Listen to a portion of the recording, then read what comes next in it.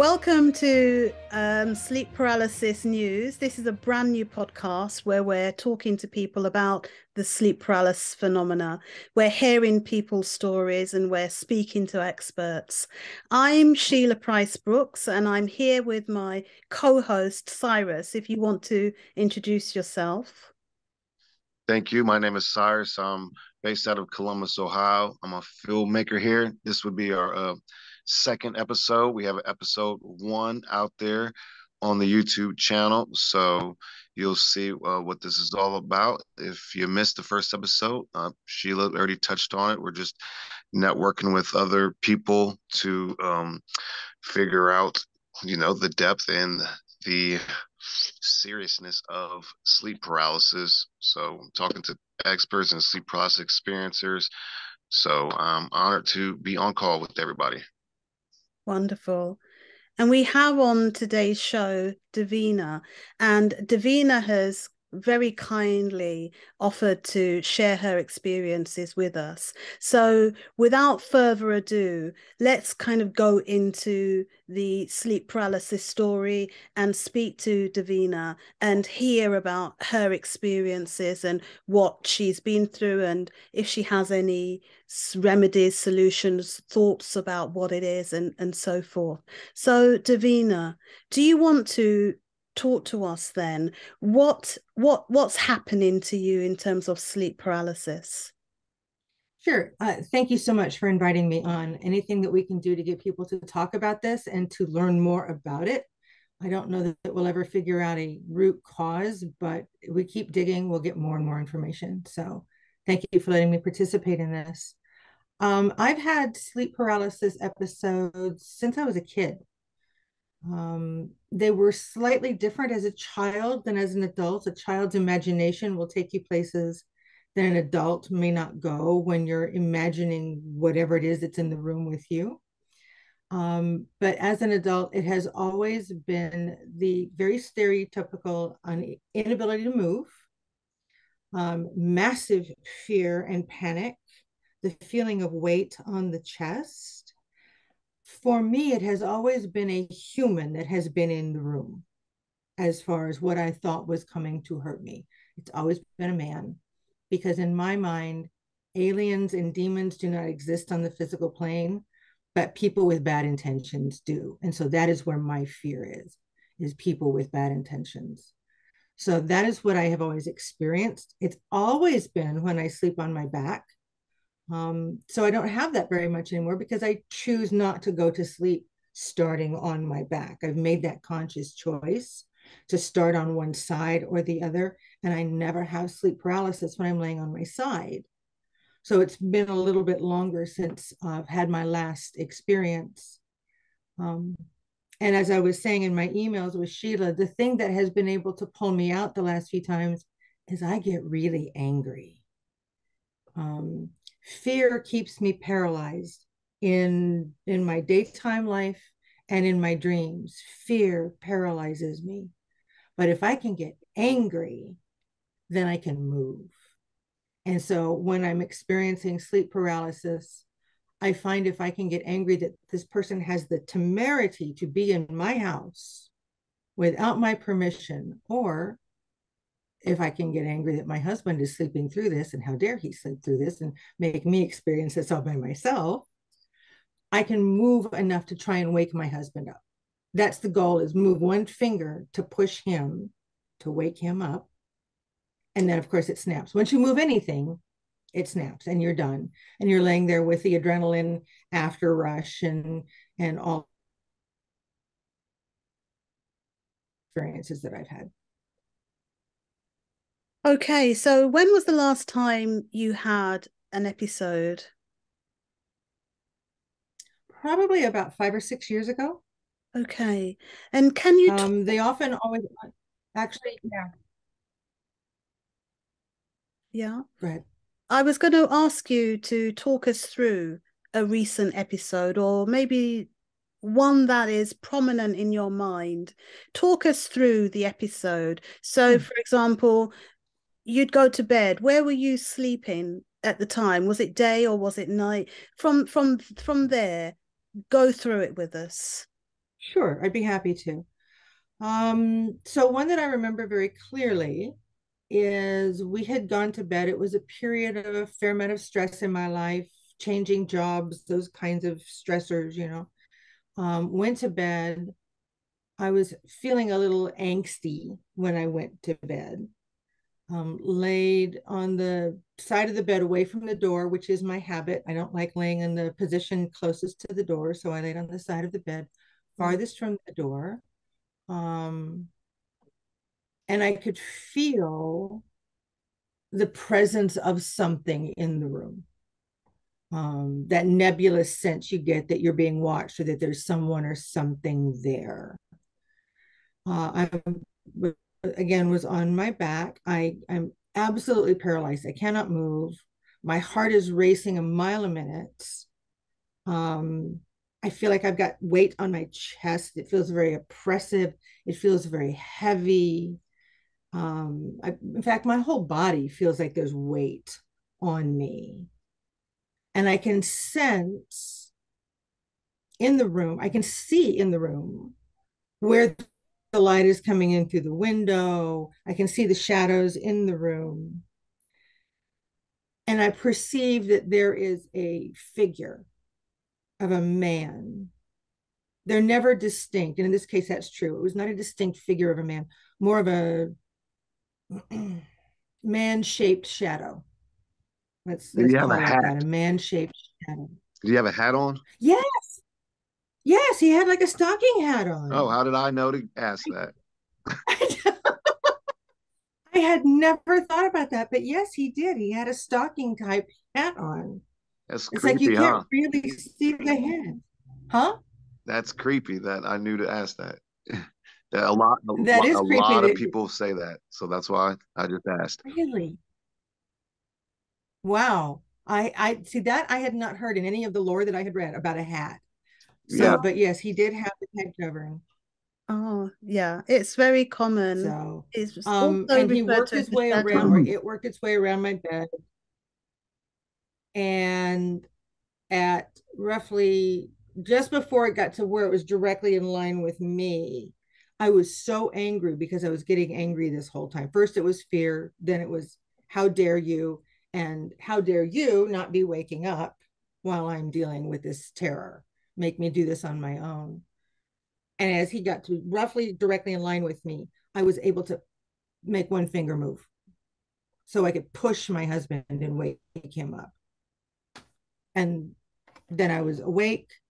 I was exhausted. I still had the heart racing. I still had all that adrenaline flowing through my body. It's horrifying. I mean, you leave these episodes when you finally can get out of it exhausted, very anxious, that lingering feeling of dread. Um, you don't want to try and go back to sleep because you don't really know what this is unless you've been studying it.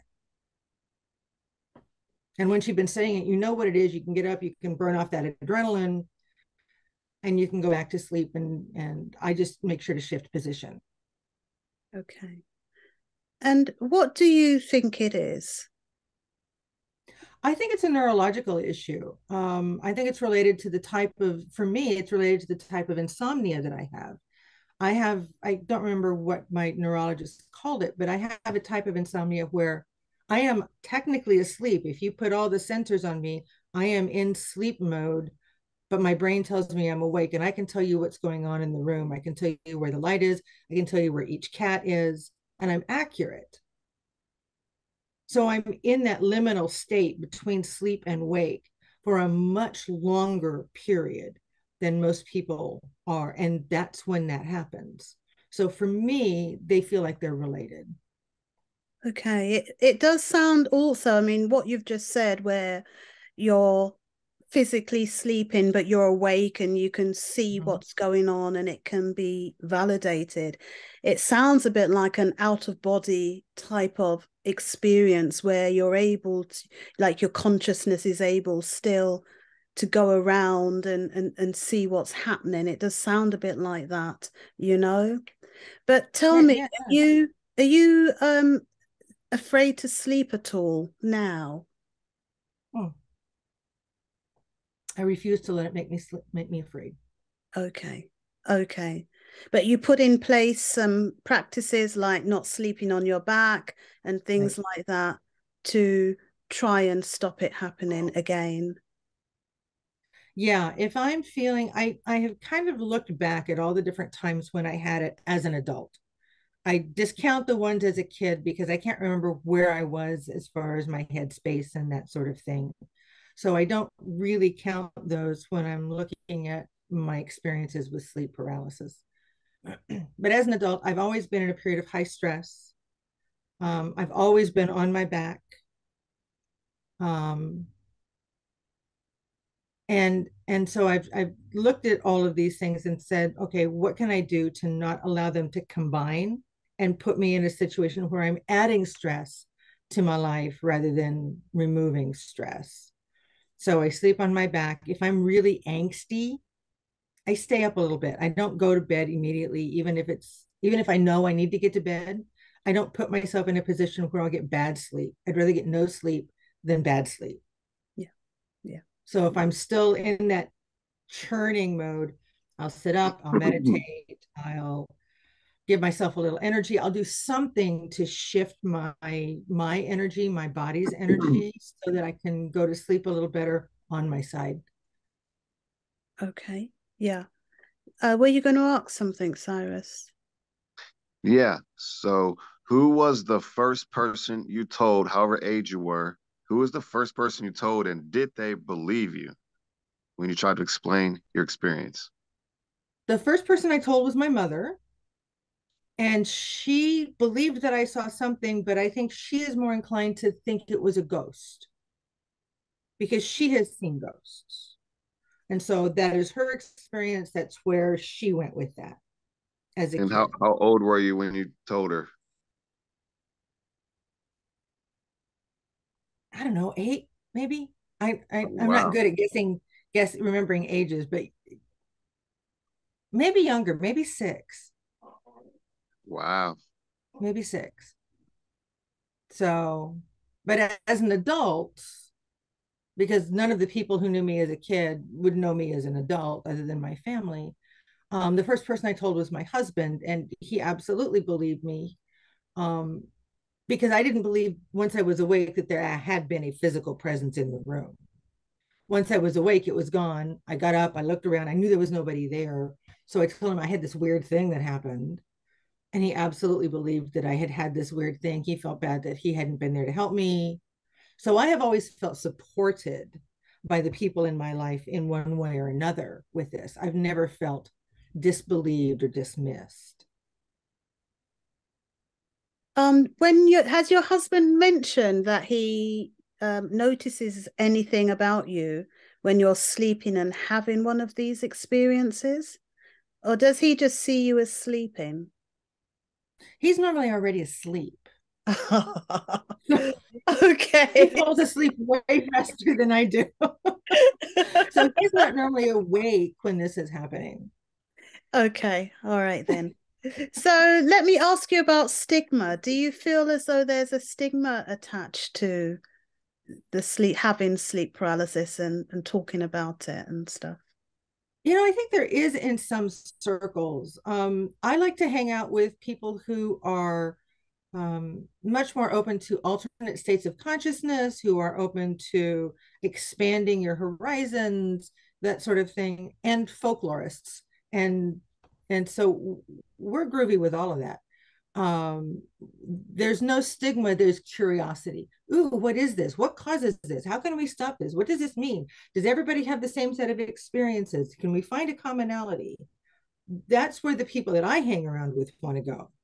Yeah. But I do know that there are people in my country who would not be cool with that, Yeah. who would absolutely think that it was either satanic or an unhealthy spirit, or that you, God forbid, you ever had any kind of a drug problem. It must mean you're back on drugs. All of those things do exist in the culture at large. I am lucky enough that none of the people that I associate with um, feel that way. That's good. Did you tell your doctor about these experiences? My neurologist is fascinated. Mm, yeah. Again, very curious. Ooh, what is this? Yes, I know about this, but we don't really know what's causing it and that sort of thing. He said, but let's take a look at the various things going on in your head physiologically and wonder if we can find correlation. That's all what he's about, is finding correlation.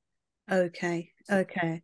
At least he's willing to admit that he doesn't know what causes it, but he's willing to Yeah. explore and find out, which is Yes. good. And he wants me to engage in the practice of lucid dreaming. Oh, he does. He's actively wanting me to do that. That's very So interesting from a neurologist. yes. Yeah, that's the crossing of two kind of powerful areas, the medical community and what would we say, the spiritual community. Yeah. Wow. That's Yeah, really good. And that's encouraging. It's good very to much so.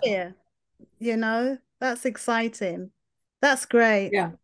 Okay, I think I've asked all my questions, Davina.